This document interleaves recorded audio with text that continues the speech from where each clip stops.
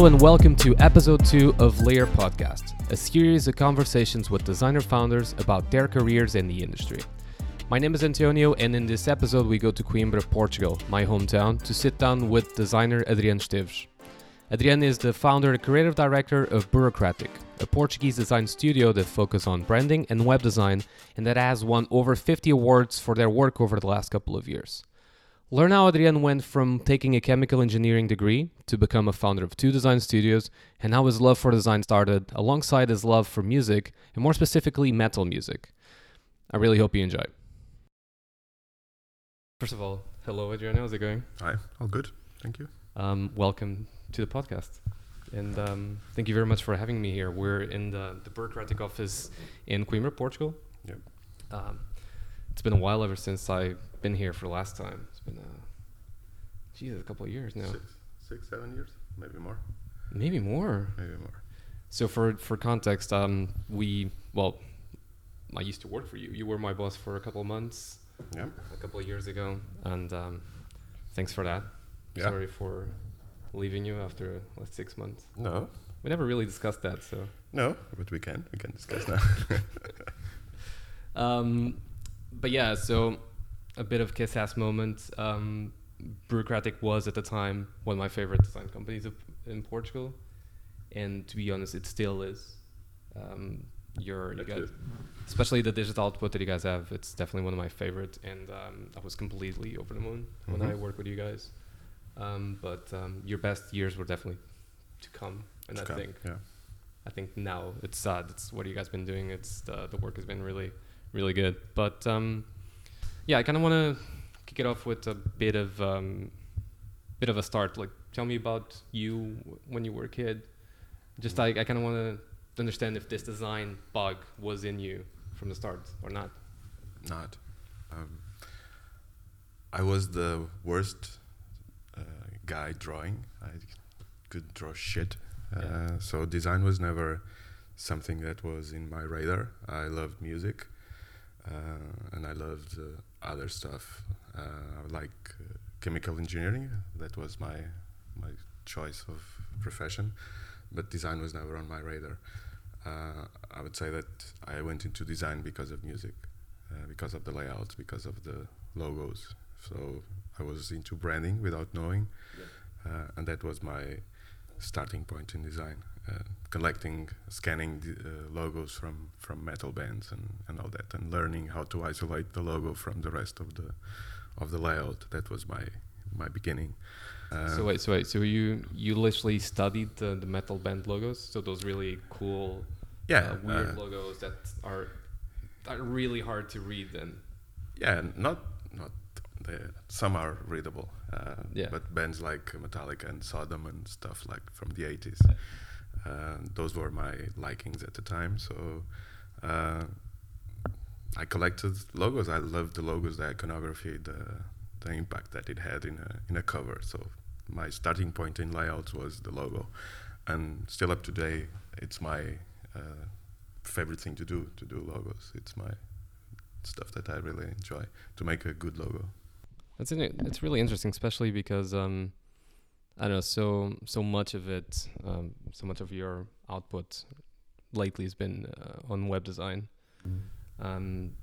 And you guys been getting awards after awards on that, but we'll get into it in a bit. So there was no inclination to design ever in your life up until the time you bumped into music, right? Yeah, so I had a CD player, but I didn't have a computer, so music was the entry point for everything. Yeah. And when I started noticing other than the logos, the layouts, especially with work from Vaughan Oliver from 4AD or Dave McKean, especially for metal bands, because it was my music back then.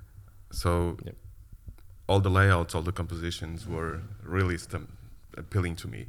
And from there to typography was quick. I started noticing typography and collecting fonts and all that. So I was doing my reports for the engineering part, but I started enjoying more the layout process, the design of it, the reactors to draw the schemes and everything. So that was basically it. I was on school, on university, and I started enjoying to do design. You ever work as an engineer then? I just had an experience in Portugal in paper industry, 6 months, and it was my last point on engineering. It didn't really make your LinkedIn, did it? Oh, no. I started my first company in '99, and since then I'm working on this business. Okay, that's it's amazing. Like I know that you are a really active music lover, Mm-hmm. and I really like your style as well. And I actually got to meet a couple of new bands or find out a couple of new bands per your recommendation, like Tishy Amore, pretty much Russian Circles maybe. Mm-hmm. So a couple of good bands that at Roll Automati as well. Okay. They're amazing. So, and on music then, I know that you also stumbled into a design, and I'd like to, a design of a big metal band in Portugal, probably like the greatest, Moonspell. And I know that in '96 you designed their website. Yeah. Where were you? What were you doing? How did it happen? So I was at university in '95, and the internet was just starting on university, and it was a medium that it was completely new to me and had a strong appeal. At the same time, I went to a concert. The band came to Coimbra, so Caldas Químicos, and then I went there and said, why not doing a website for these guys? There were no pages in Portuguese for anything. It was really the beginning of the internet. So this is '95, right? 95, yeah, May 95. I think only Madre Deus had one page from a fan in university in Lisbon also. So that was it. I met them and I said, look, you guys need a website. Your work is very good. You need to promote it. And have a home page, an internet page. And the guy said, cool, let's call it Infernet. And that name stuck. Yeah, it was Infernet since '96. So I worked like 4 or 5 months on the website, learned anything from scratch, from scanning the pages because I had no computer. It was really the beginning of everything. So the university had a Macintosh and a scanner, and I scanned everything, the posters and the covers and all that. And it was the beginning of the learning process, what works, what doesn't work in terms of programming and development and all that, really from scratch. Because on engineering you have some basis of programming languages, like Fortran in our case. So it was just something that I'm going to learn this, and I did. Okay, that's awesome. How much of it was you trying to impress the bands, or how much of it was just pure curiosity? No, it was not. To tell you the truth, it was the idea was not for Moonspell. It was for Anathema. It was a band from the same time. How much of it was you trying to impress the band? It was not to impress the band. It was an opportunity to learn new stuff and to understand the potential of the internet. And to tell you the truth, the Moonspell was not the first band that I thought of it. It was Anathema, because it was the logo that I really enjoyed in terms of typography, from the branding obsession. And I met Moonspell first, so they got served. Yeah. That's amazing. So, but it was not to impress the band. It was something like everything that I still do, to learn stuff and to see how that goes. And after that, a couple of years after that, you guys kept working together with you having a bit more experience, having a set company. Is that relationship still going? Yeah, still going. We stopped doing layouts for them in 2005, I think, when we started Bureaucratic as a company full time, and they went with another designer. But even the logo that they have today, it's mine. So I still do stuff for them, a lot less, but we still work together.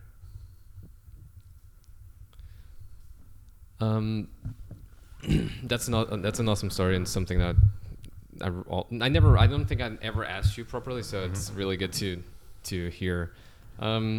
So okay, so you're at uni, you're not really loving chemical engineering.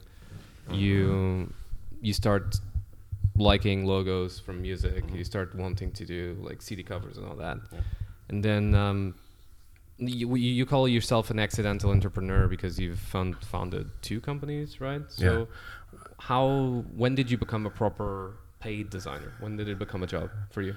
In 97. So in 96 I released the first website. In 97 I got a job for the Centro de Computação Gráfica here in Coimbra, doing CD-ROM in Macromedia director.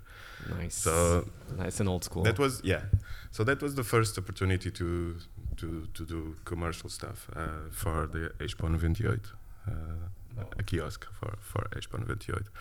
So that went good.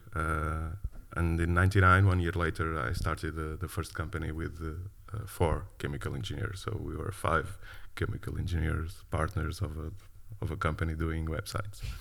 Yeah. So chemical engineering isn't something that people really like that much.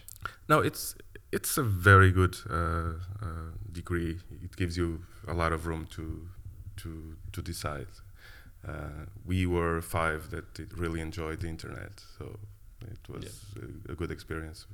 We went up to 2001, I think, and then we were bought by another company, and 50% of the people stayed there. The other 50% went to other projects. So how old were you when you were bought? As a company? Yeah. So how old?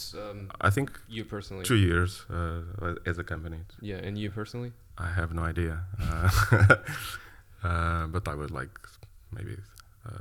I have no idea. All right. It was 2000. Okay, I was still less than 30. So that's pretty. So how did you get a company bought? What happened there? Because that sounds good. You guys were doing definitely. Yeah, we were right. doing not great work, good work, solid work, especially in terms of platforms. The development was very good. The designer was still learning how to do it, but the commercial part was terrible. Didn't work. We couldn't get new clients. So in the short run, things went degraded, right? So there was a company that needed our expertise and know-how. So basically they bought the team to do a big project. So that was it.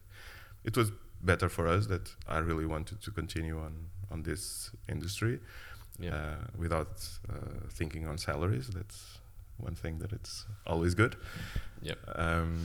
So to me it was good. It was an opportunity to spend the next 3-4 years learning without concerning on how to get paid and all that. Okay, so it was a safe option for you to kind of step it up and grow a bit, and then you stayed with Media Primer for a while, right? A couple of years. I think 3 years. Yeah. And then what happened? Then I came to a point that the things that I was doing were not really relevant. I was just doing stuff that didn't work for me. So I thought I could do better again and try something different. Yeah. So I quit my job, quit my company because it was there on their behalf, and started doing freelancing and see how that would go for some months. My idea was, let's try this 1 year and see if this gets somewhere. Sticks, yeah. Yeah, and in the beginning was a lot on doing logos. That I still think it's the best way to earn money in design, because you do it fast and furious and you send the invoice and get paid. Websites are not like that. Yeah, websites are a beast. Yeah. Okay, so you started as a freelancer, and then when you were trying out for years, I'm assuming, if we're here sitting in your office and you have a team of 10 people, mm-hmm. it went well. It went well, yeah. I think today we do very good stuff. I'm pleased of what we released to the client. And All right, show off. yeah, no, I'm not. But when did you decided that you needed to start a proper company and would stop being a freelancer? When did you hire your first employee? So we were doing small works from branding to small websites, and up to a point we started getting more stuff, more opportunities, more projects, and one of them demanded us to be a company. So we couldn't get it if we were freelancers. So that's why I say I'm an accidental entrepreneur, because I only made the company because I had to. It was a good starting point to get more people with me.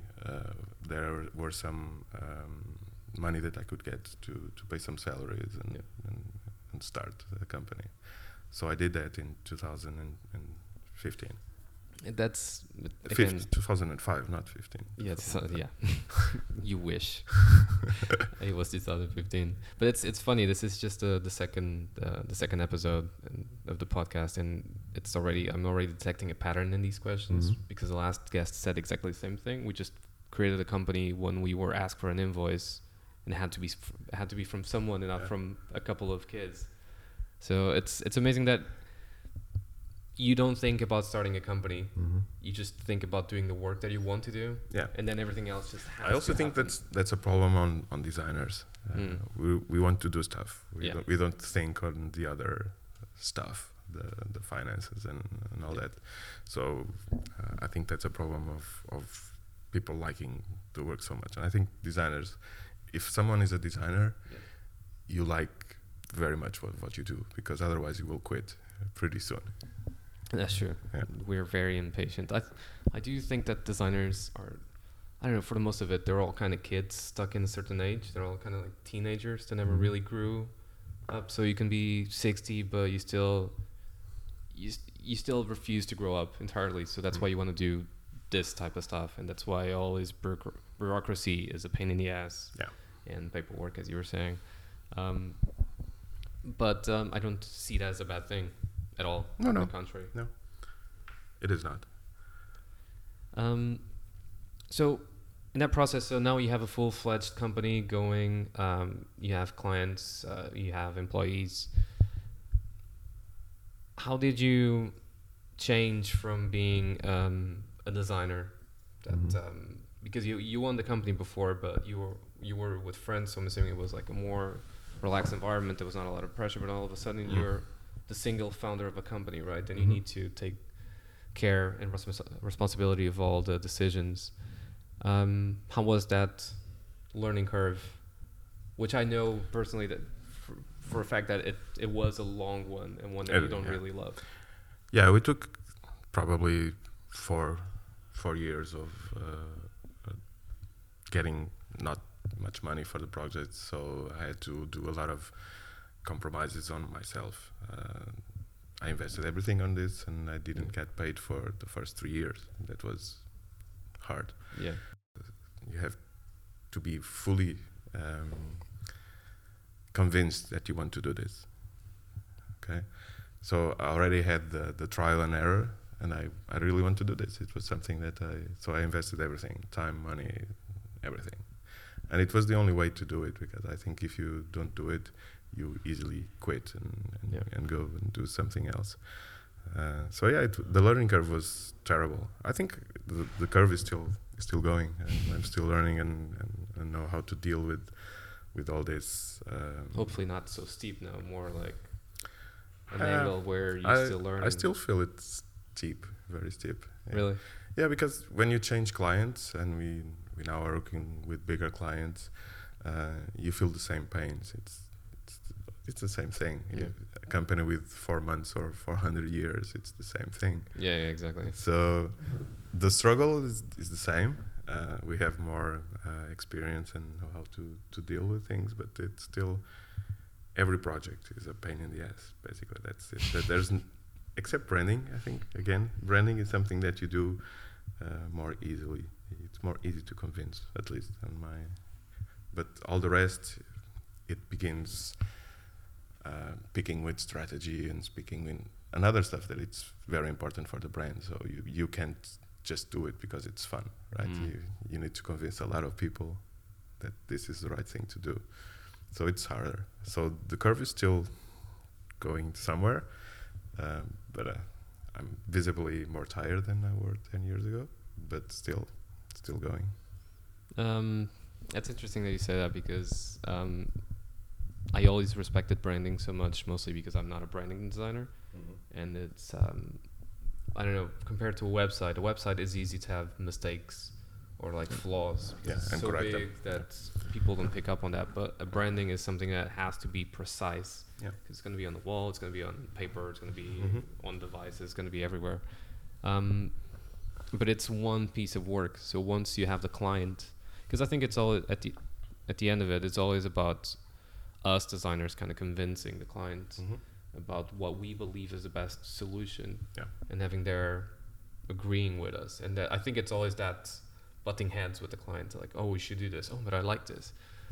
But is it about your taste or about your clients and the market?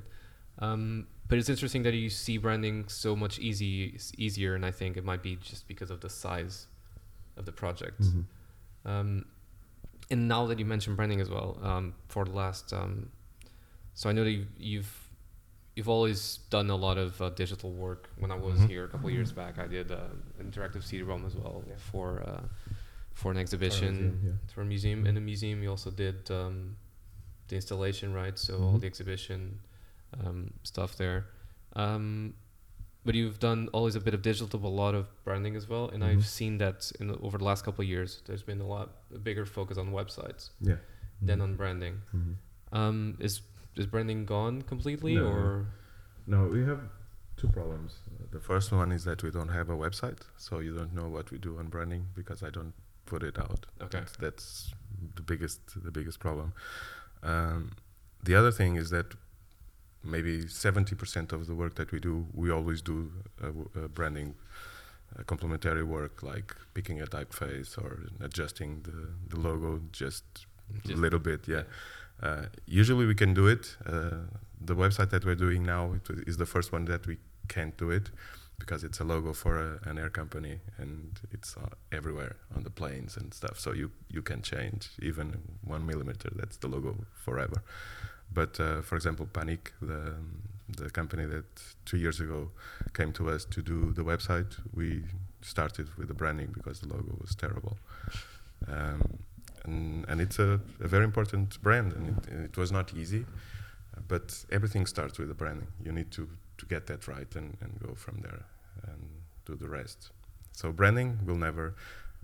I say most of the times that we do digital branding because we have the same concerns on the brand as on the website. So it's a concern of quality and cohesion between everything.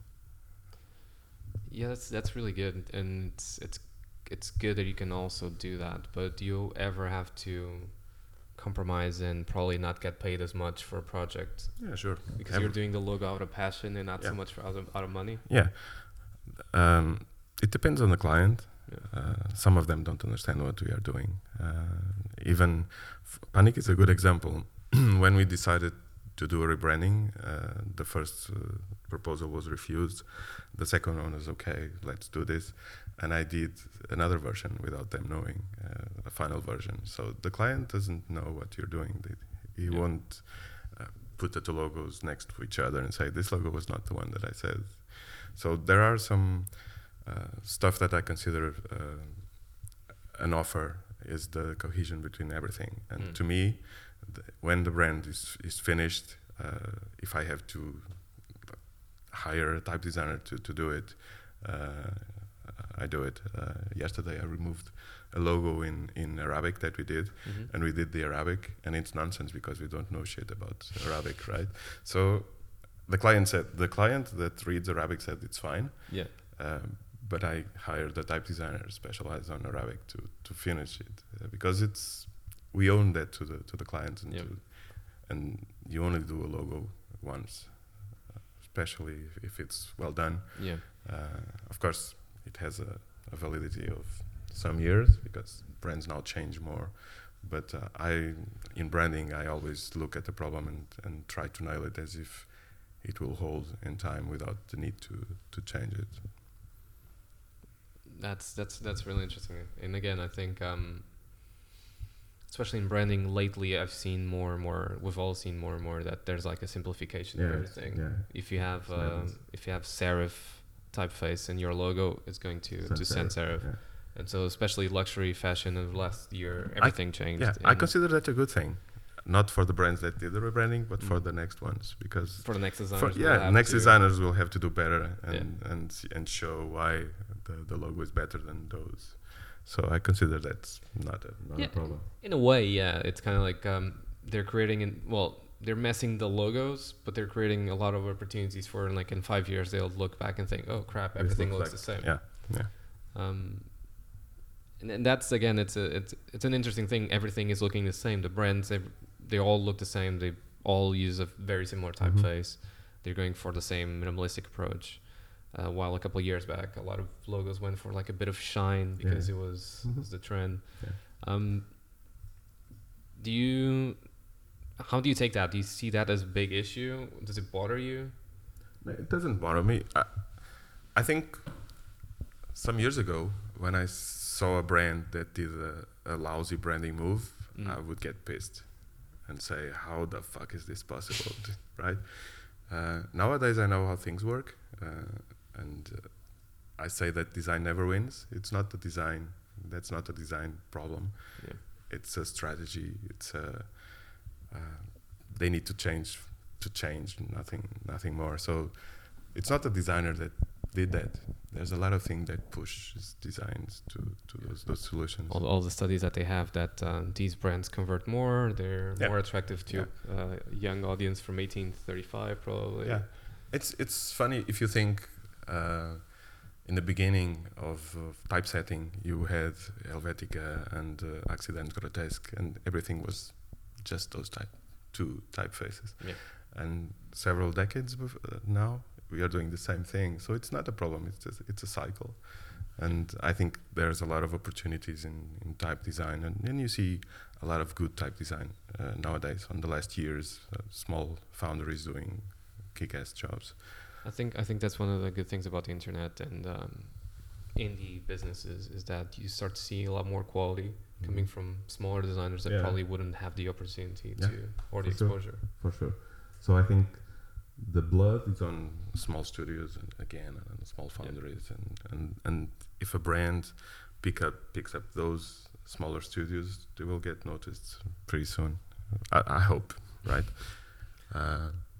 So yeah, but it's a concern to see everything, especially on branding. There was an image like last week, another one. I don't know which one was, and you see everything looking the same. Yeah, I think I saw that. Just everything was black and white, and Burberry looked the same like a lot of them. Yeah. Web design. You guys been doing web design ever since the beginning, I'm assuming as well, right? Yeah, I started. The first thing that I did was a website. Yeah. When we did the first company, we also were a web design company. When I started Bureaucratic, I started in branding and do some catalogs and print stuff, editorial stuff. But websites were what people wanted. They didn't have websites. They have a brochure from 5 years. They didn't have a website. So it's 20 years old. I realized when I started the company that it had to go to web design again, because people were asking for websites, and I could do everything else for those companies that wanted websites. So that's the reason. I think the websites are the peak of the iceberg of everything. So is it like almost like a channel to do the rest of the work? Yeah, it's a good opportunity to do the rest. I don't think that there's a lot of agencies that do everything, because that's not normal. I think they are specialized on type design, on brand design, on campaigns, on websites. We do a mix of everything, because that's what I want to do. I don't want to be just just doing that. That's kind of what I feel, and I like that, because I just saw in the paper on one of those tables you're doing like bag of crisps. So the packaging for that. You've done labels for wine bottles. Yeah. You've done websites. You've done logos.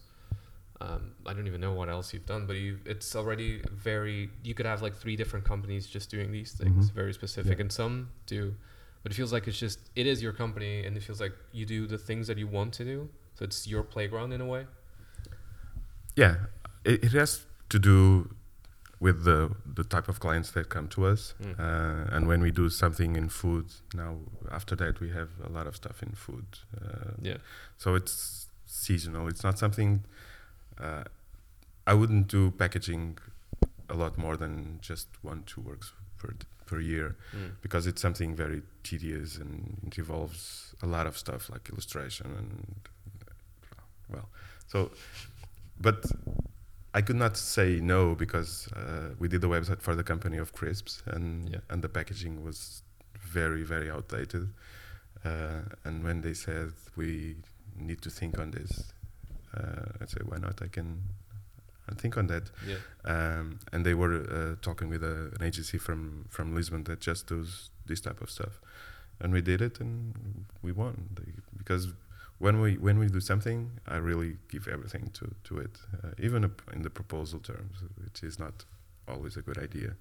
So we go from one point to the other. We also did print catalogs for THV. That is not our editorial is not our thing. It's something that I always try to not to do. And we did, and it was a lot of fun. It was probably the best project of the last years, because it's really something that I had high expectations in terms of materials, in terms of everything, and the client was ready to trust. It's always good to do stuff out of the box. And it came out excellent. We won several awards with it. I had just received an email of another award for that, which is pretty good, but they say that we can't say anything about it. But yeah, it's when you have new contexts and new clients that are ready to do your thing. That's the best scenario for a designer, I think.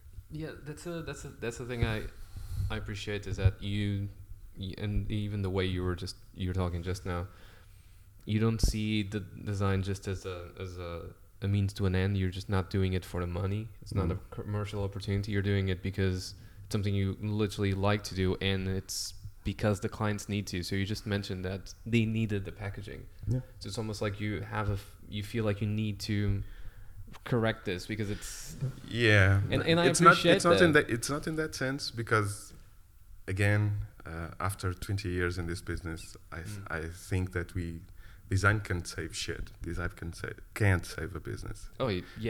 So it's not fundamental for them to have a nice piece most of the times. But if I see context to do a good project and give them what they need, not what they are asking for. If I see that context, I'll take it. That's amazing. Still, that's really good. And like it might not save. It won't save a failing company. Good ideas do save a company in business moves, not design. But in this mission of trying to make everything prettier and beautiful, I appreciate the spirit. Which is a good one.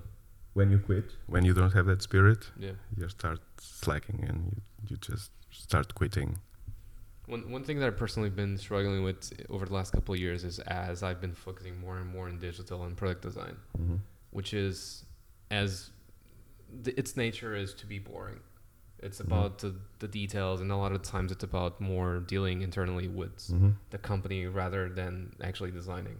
The time I spend designing is not that big compared to the time I spend having emails or calls or whatever.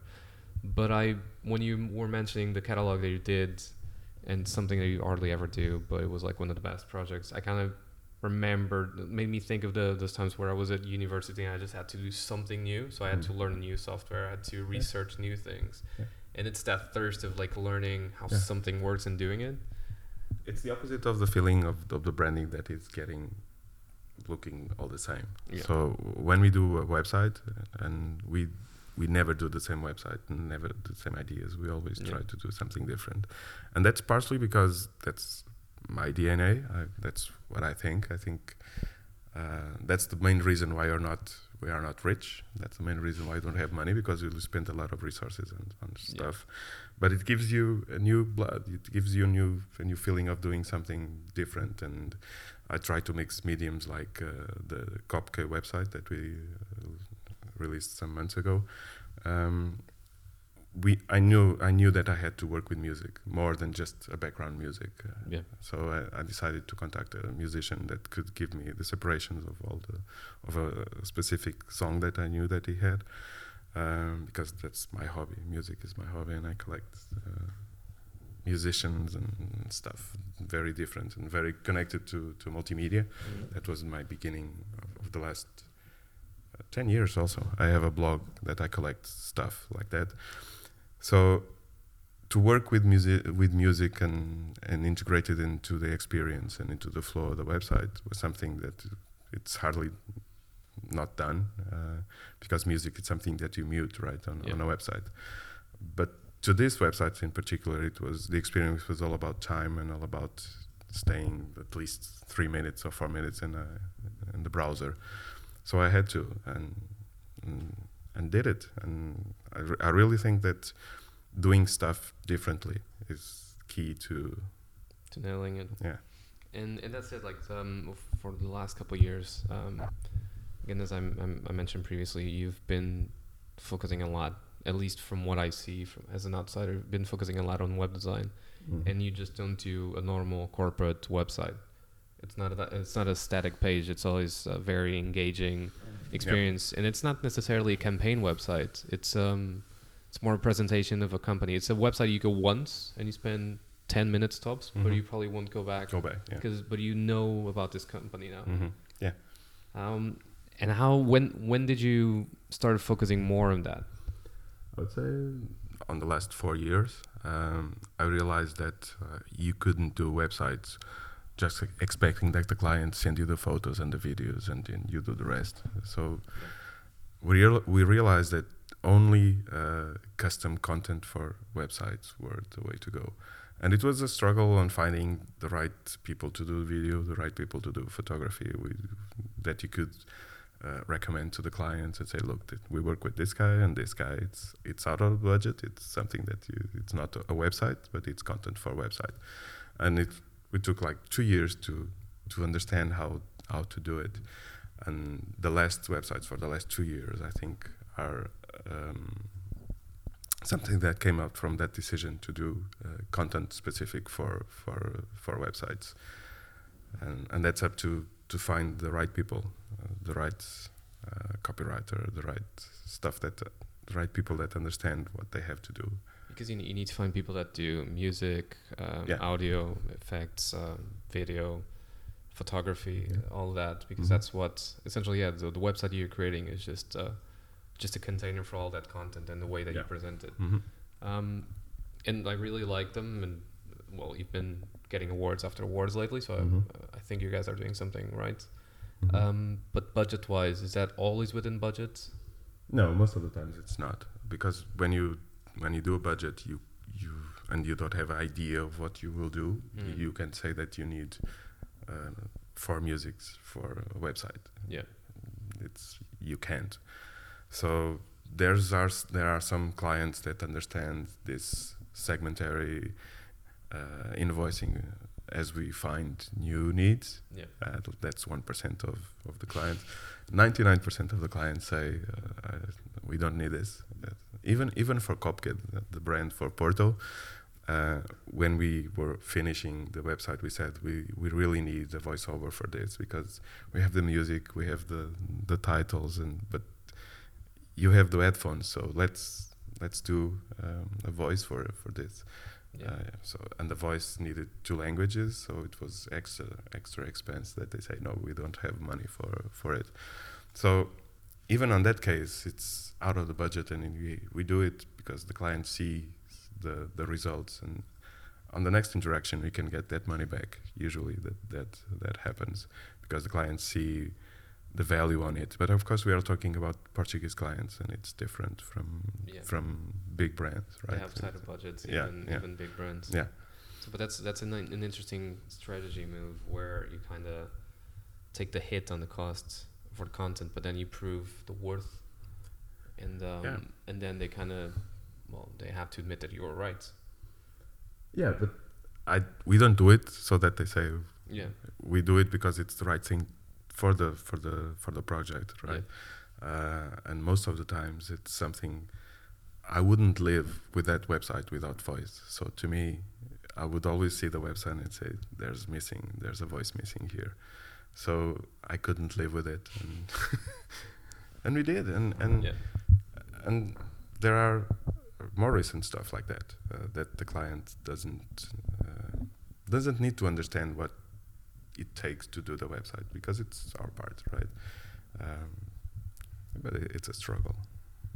Yeah, I'm sure you're getting there. You just need to, I don't know, keep getting bigger clients, understand that, which is always and you learn with all this, and now you can put, I need this for music, I need this for, because the clients they don't want black boxes, they want to understand the costs of everything.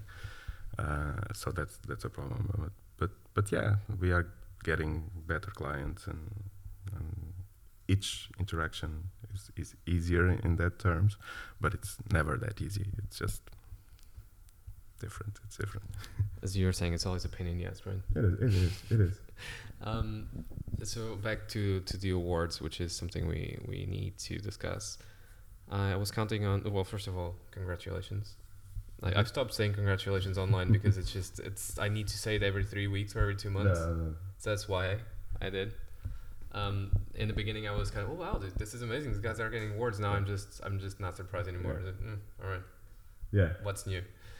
But I counted on the website, and just on the ones you have for web design, you have 70 awards listed there. Yeah. Which is a fair big number. Yeah. How did it happen? Do you now know how to win awards? You have a formula?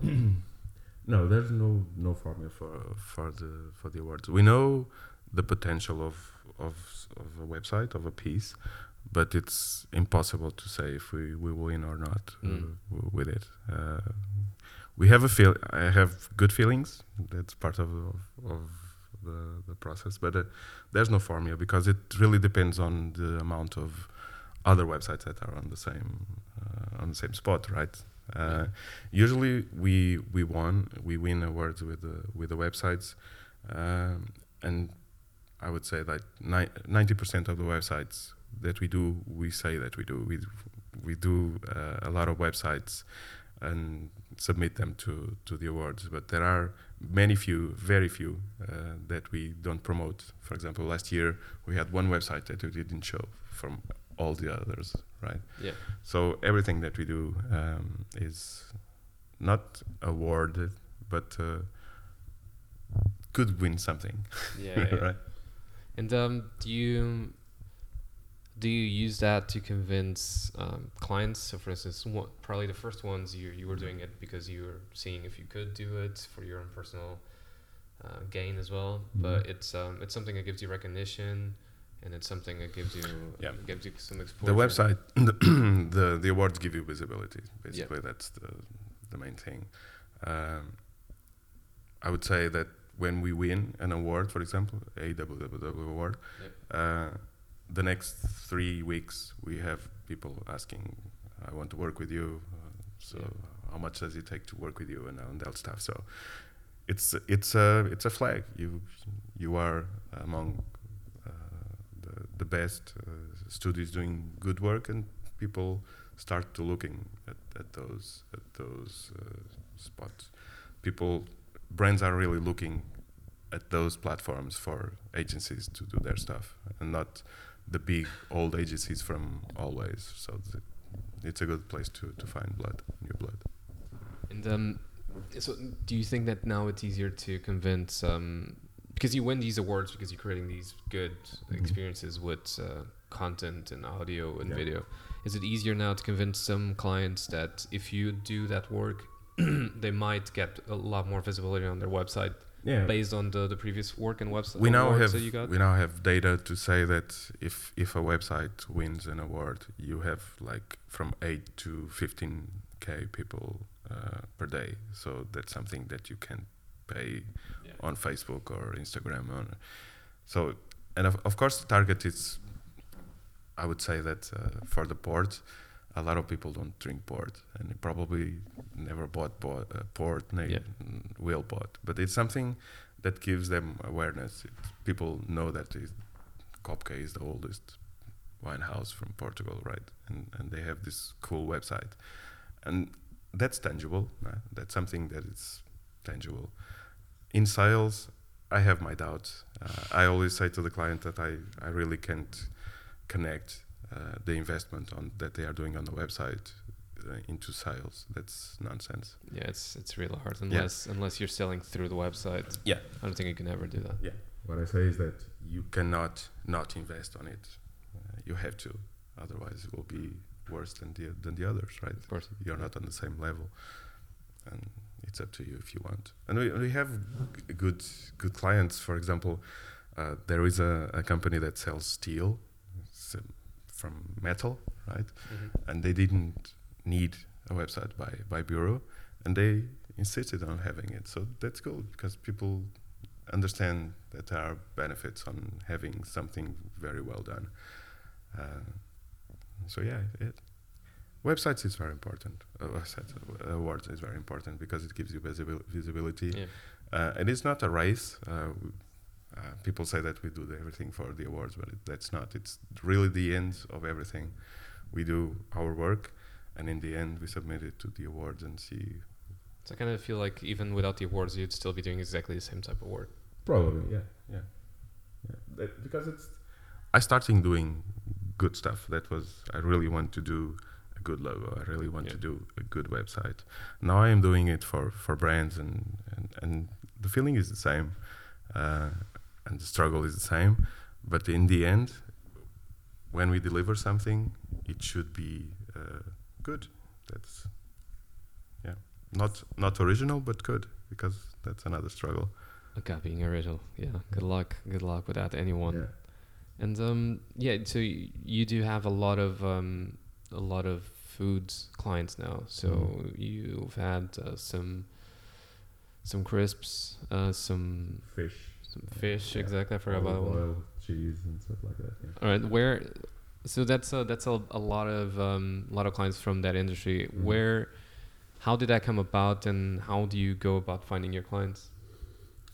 So, when we started, not started, but from 5 years ago to this point, we went to from IT.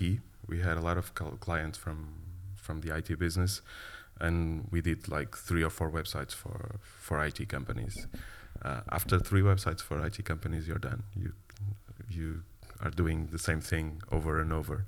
So when we had new clients from food, from chips, which was the industry that we did first, it was a good change because food is something that it's simpler to present on a browser. You with good photography and it's a product, right? Yeah. It's not something that you have to make all the universe around it and explain why this consultant is better than that consultant. Because it's the same shit, right?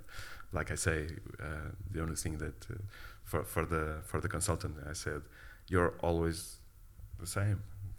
Accenture is the same as Deloitte and the same as you. So we have to find how to promote you, to give your identity on the website, right? Yeah. For the products, it's easier, right? It's something more tangible and not as abstract.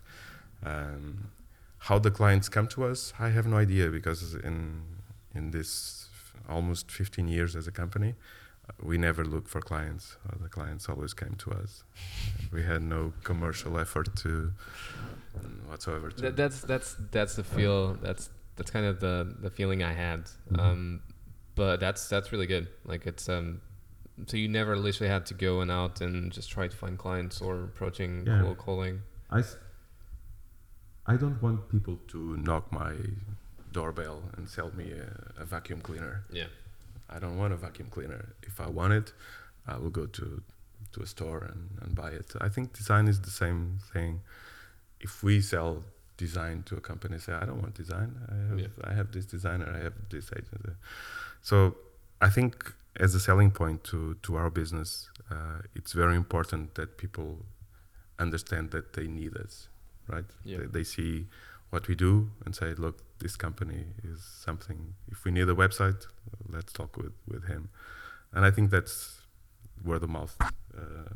It's the only way to sell design. So soon I realized that I didn't need a commercial selling us, because what we do takes time, and if we have a commercial selling websites, he will sell like 10 websites, and we don't do 10 websites per year. So we have to cherry pick the best opportunities, and that's how we went from the beginning. We always have good websites. We are now finishing one, and we are deciding with 3 proposals, and we see which one we'll enjoy the most and see more potential. One is for the fashion industry, the other is for an auto industry. So it's... an auto industry would be good. You can Yeah, make a really yeah. nice, sexy auto. Yeah, Well, yeah. it depends on what they're doing, but Yeah, Yes. it's a fine brand. It's a very good brand. It's a top brand. But again, each industry has its problems, and Yeah. So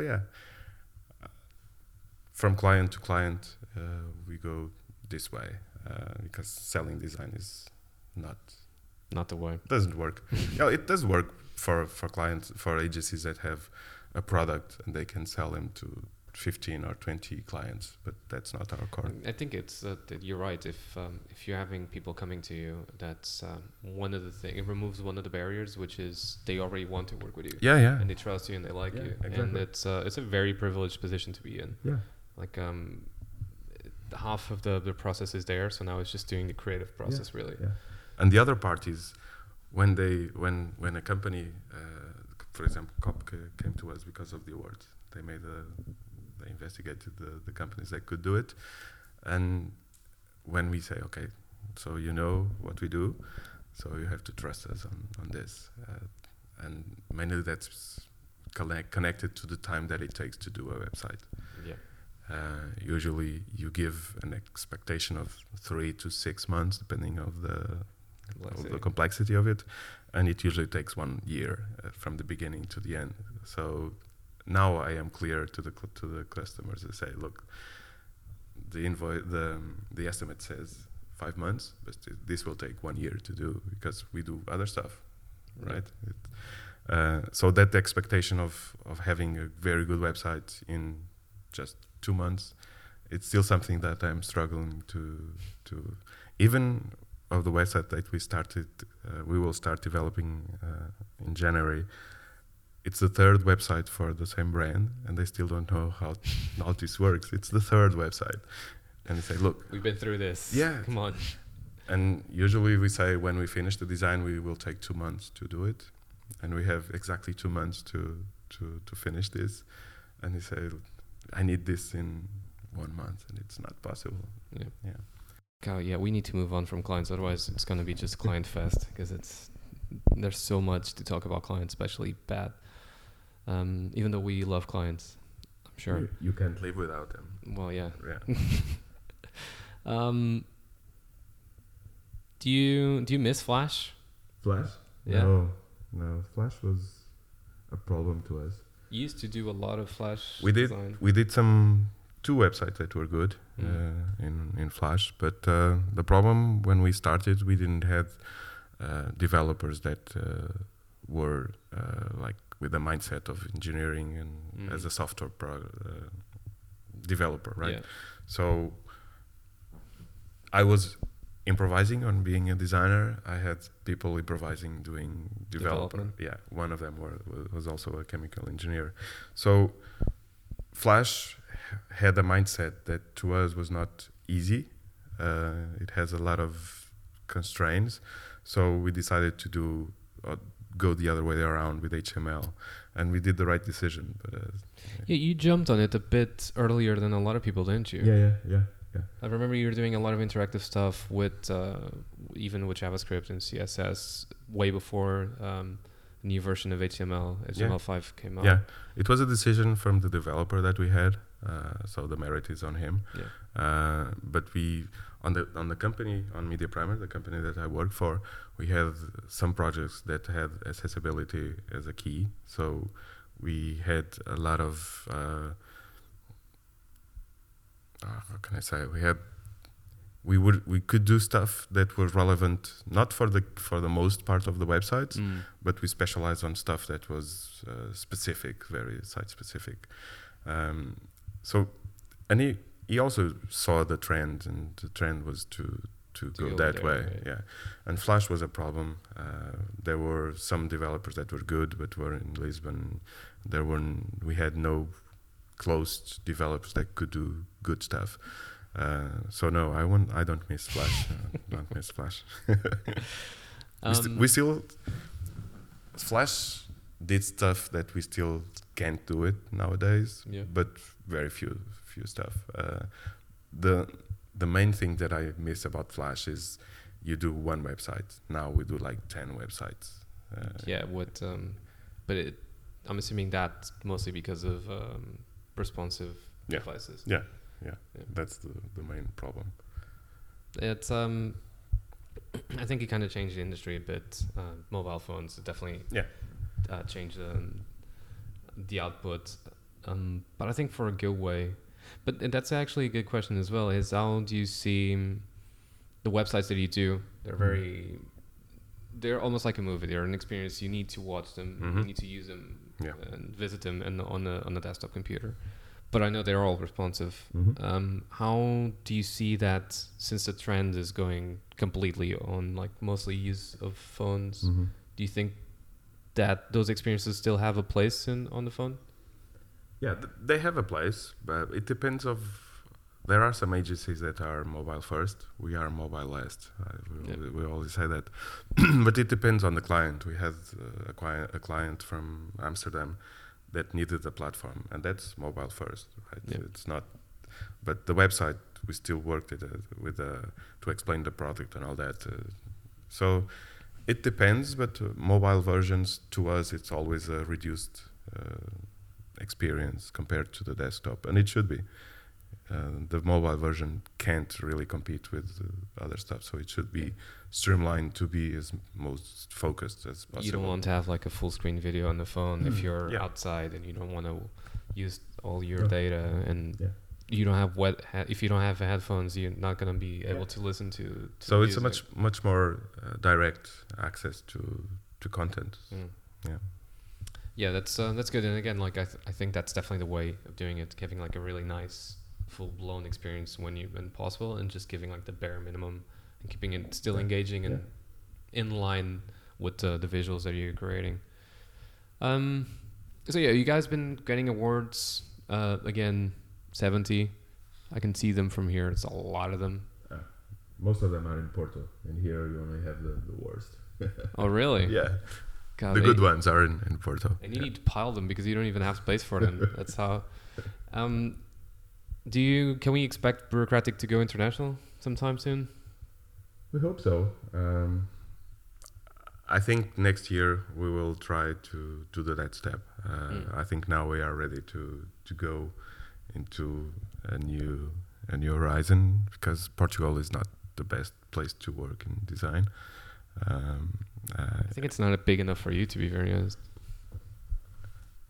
I would say it's the mindset of we have very few years of culture on knowing what design can do for your business. Yeah. I think here people get to a point that say our website sucks because this competitor from other country has this amazing website. We need a good website, and to do amazing websites, the struggle is not just the website, it's everything. It's the mindset, it's everything. Yeah, it's having that person in place. That it's the biggest problem in Portugal is that small detail of design is almost everything. It's not just the packaging. We need to understand your business and your ideas, and we had this year we had a project on the food industry for doing labels, where we did everything without knowing how the client would sell it, who would buy it, the amount. So no market research or no insights. Zero. So it's not common. Yeah. It's the worst that could happen to. Yeah. But I think that's the main problem here in Portugal. People don't understand that everything needs to be focused until putting a design studio to build upon it. Yeah, that's a shame, really. But again, as you were saying, bad clients are everywhere, and it doesn't matter if they're small, if they're big, or if they're Portuguese or English. Yeah. But I think there's definitely a different culture, different respect in different markets, and more opportunities as well, which is just what I personally want to see you guys is like getting a bit bigger and getting those bigger budgets as well. Yeah. To make because the stuff that you're selling, I can definitely see that in hitting bigger brands as well. Yeah. Hope so. I think that's the obvious step for next year. This year we are finishing the website for the air company, and it's also good. It's a project that is completely different from what we have doing up till now, and I think the next step will be more not trusting that the clients will come to us and filter a bit more and understand what we want to do, but that's pretty much in January. We'll see how this goes. The problem is that we have a lot of stuff doing, and it's a bit much like companies. The strategy doesn't work because is clear because you have to do other stuff. Yep. Right. You're too busy running to see where you're going sometimes. So strategy, it's very important, but it's also something that I have no time to do. Yeah. Right. Because I have to do the pre-press for something. I have to treat this photo or do copy, stuff like that. So I still do all that stuff because if I see something that is not good, I have to polish it, right? But yeah, next year I think things will be different, hopefully. And what about outside of design? Is there, because I think that like Bureaucratic is completely solid. You guys have like a rhythm, so you might grow and there's like some things to learn. But outside of design completely, even in your life, is there any passion project you'd like to tackle? Other than design and Bureaucratic and family, I have nothing. So no prog. No, like I said, hardcore band that you want to start? No, music is my hobby. I used to say that design was my hobby, and then became my profession, and music became your hobby. Is now, it's the hobby. So, other than collecting music and understanding the music that it's been done in the moment, I really like to dig stuff that it's coming out and it's good and promote it. It's something that I also do. Other than that, I have no time to have an agency and 2 kids and yet another passion. And do you ever see yourself going? So if imagine that Bureaucratic completely failed tomorrow for some reason, everyone had to go. Would you be able to go and work for someone else? I don't know. I haven't thought about it. Yeah, I think what I am becoming as a profession is more of a strategist. So yeah, I think I can do good stuff for companies or agencies, but I haven't thought about it. Yeah. Hopefully it won't happen, but I do think that once you do your own thing, it's kind of like a a mindset change, and it's really hard to go back. Yeah, it's very hard to go back. Um, The reason why I stopped looking for opportunities is that I can do whatever I want. It's really not only the stuff that I want, but I can direct my effort to stuff that matters, stuff that doesn't matter, and go from there. yeah. Working for other people or other agencies, someone decides what you have to do, right? So I think that's a problem, because what I am doing now is deciding stuff. So if I will decide for me or other, I think there's room for it, right? Yeah. There's room for creative direction, and because without it, also the team is solid. But if you take it away, very few people know how to do everything from beginning to the end. It's also something that I find fascinating, because when I started this, I had to realize how this could be done, how you control people to do, how you get a good illustrator, how you to connect the dots, right? Yeah. And that's very important. If someone, I always struggle, why does not a developer pick up and changes if he sees a typo? They don't, Yeah. because it's, that's not their business. exactly. It's not And my to me, website. that's completely what? Yeah. What the fuck, man? It's a typo. Change that, right? So Yeah. If there's not a ticket for it, I'm not doing it. Yeah, That, and that's bullshit. That's bullshit, because in the end, the thing will be live, and someone will notice that it has a problem. So and it's completely on you. But I do think it's a bit of a personality thing. Like, some people just don't. They get really detached from their work, and I think being your company, it's your work. yeah, you have responsibility And ownership as well. Yeah. It's even though a lot of people work there, at the end of the day, it's kind of your face as well. And it's been your decision, creative direction, etc. Yeah. What was the biggest challenge? And these are like very cliche standard questions, but what was your biggest challenge in your career, and also the best career decision? Biggest challenge, I would say it's always the next project. Probably the most complex work that we ever done was for Unilever, a company in the UK, we worked for them, and when they came to us and say we need this, and it was completely out of our league. It was something. It's like, I need a plane. Can you build me a plane? And you say, sure, why not? I'll look into let's it. do it. Let's do it. That was the most responsible part for what we are now. Because if you always stay in your comfort zone, Yeah. you'll be there forever, right? So that decision to work with Unilever, to me, was the probably the most important thing on our live studio, because everything is possible if you actually get into it and you at least try. Yeah. So it's very important to do stuff that it's out of your league, because you will learn a new league. You will start developing skills and yeah. And on the other side, on the flip side of the coin, what was the best career decision?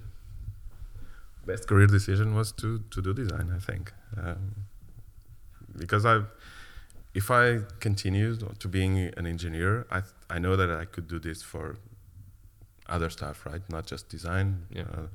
But design is a very special field where you can, on the same day, work with 3 different mindsets into steel, food, and port, right? It's something doesn't make sense, but to me, it's what gives me fuel to hold this with a smile on the next day and come again. Yeah. It's every day is different, every client is different, and that's it.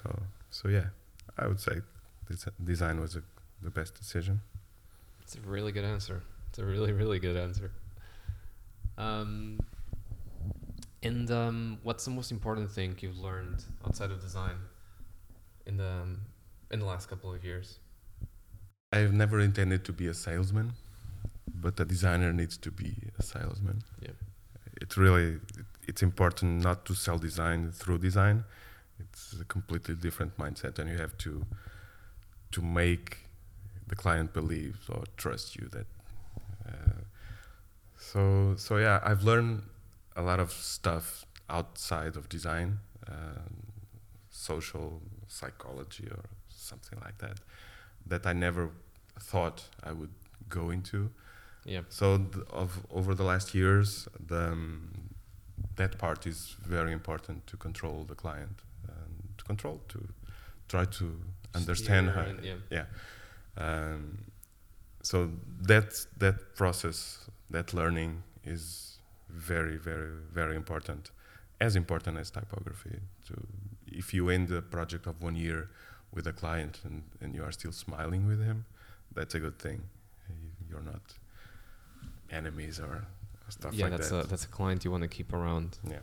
If after a year you're still feeling engaged and happy about that relationship, for sure.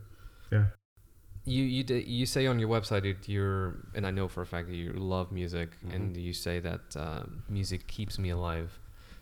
You listen to really weird alternative styles. You mentioned you like to share it, but how big is it for you? How big is music in your life? I would say it's bigger than design. Okay. It's hard to put in words, but to me, music is my partner. I need music to go along with all the rest, and that's very important, right? Music is not everything, because we have more important things like family, but I don't spend 9 hours with the family per day, right? And I spend 9 hours with music.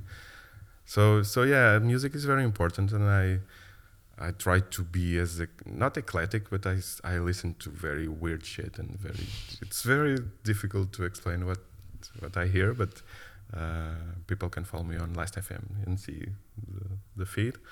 But yeah, it's fundamental because it also interlaces with what we do.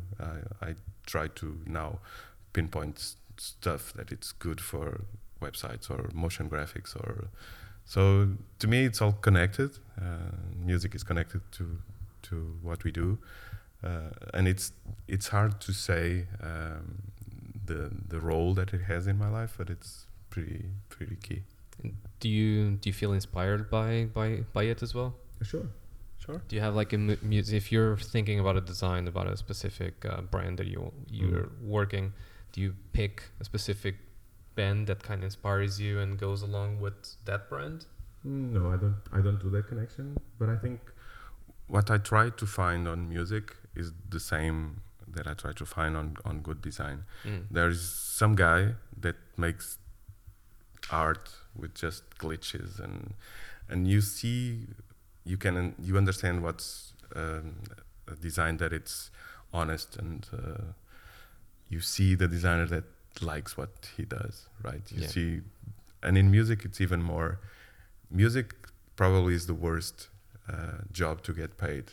The musicians are not paid, so they are doing that because they really like doing music, and you see people that dedicate their passion to it, right?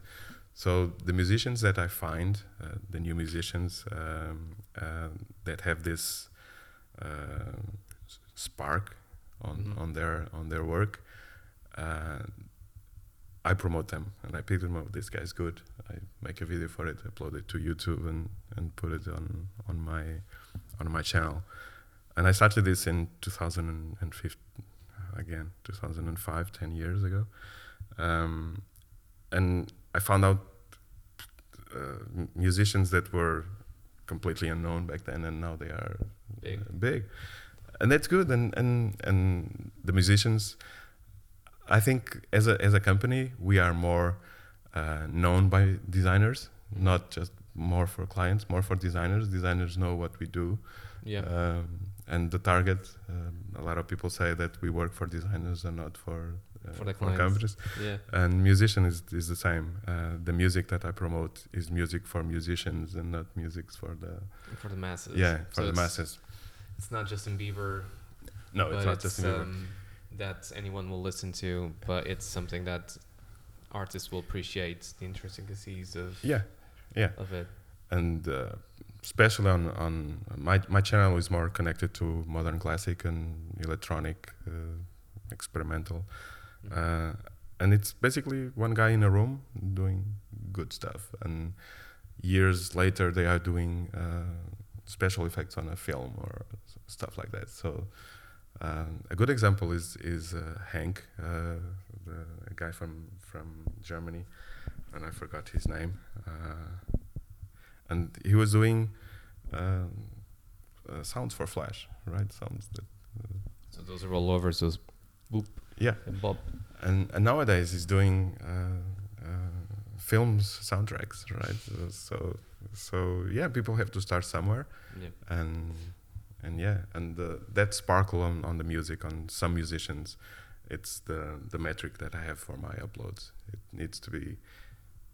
I need to like it, right? Like the design that I deliver, I need to like what I am putting, and I went to some musicians that saw the channel and said, "Look, this is my music, promote it." But that's not how things work. This is not good enough, but it's not my train of thought. Yeah. So yeah, I think I have the same philosophy behind everything on my life. I need to have value on something, on doing, and when I find value on a musician that it's not well known, I promote it. Yeah.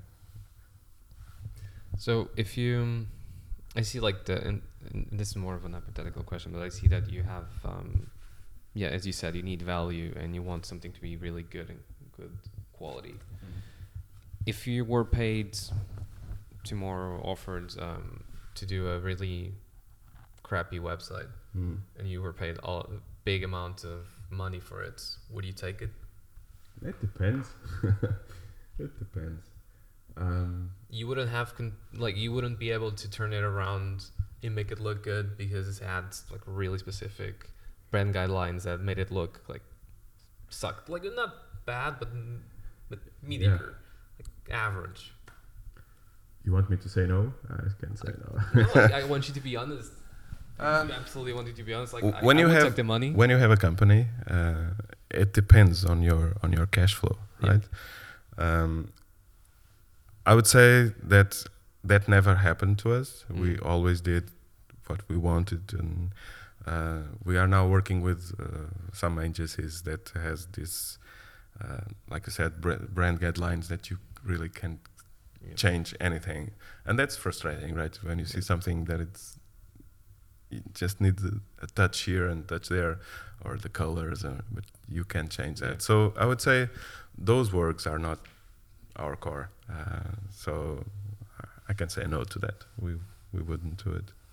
That's good. It's again, it's an amazing position where you are, where you get to clients come to you and you get to cherry pick the projects you want to work on and still be profitable and have a big team and win awards and go home knowing that you've done the best work you could.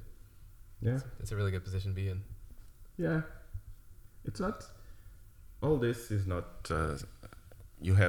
This is a very stressful job. Yeah, I get home every day with a feeling of why the fuck do I care? Because that's just it. I care, and I can't deliver stuff that it's not good enough, or at least solves the problem. So that's a problem. That's a problem for companies that don't need it. So I always try to get clients that really need what we can do for them. So yeah, but it's frustrating, I would say. But again, you have to sleep 8 hours, and the next day everything is fine. It's a new day. It's a new opportunity to do some good work. Yeah. Well, Adrian, thank you very much. It was really, really nice to chat with you. I feel like we could do another one of these just by focusing on a lot of more details, and definitely on music as well. Yeah, it was a pleasure. Thank you very much. Thank you. Well, I really hope you enjoyed this episode. Thank you so much for having us, Adrian. It was great to see you again and to have this chat. And I really enjoyed learning a bit more about his background, and I'm really looking forward to see how Bureaucratic grows over the next couple of years. I'll leave all of these links in the video description and podcast description, but if you want to find more about Adrian, you can find him on Twitter at Adrian Esteves, and his website is adrianesteves.com. You can learn more about Bureaucratic at bureaucratic.com and follow them on Twitter and Instagram at Bureaucratic. Listen to more Layer Podcast episodes on layerpodcast.com and send us a message and follow us on Twitter and Instagram at Layer Podcast. As always, if you'd like to reach out with any guest suggestions, feedback, or even partnerships, you can email us on hello@layerpodcast.com. To watch the video version of this podcast, you can go to layerpodcast.com/YouTube. Thank you so much for listening, and I'll see you on the next one.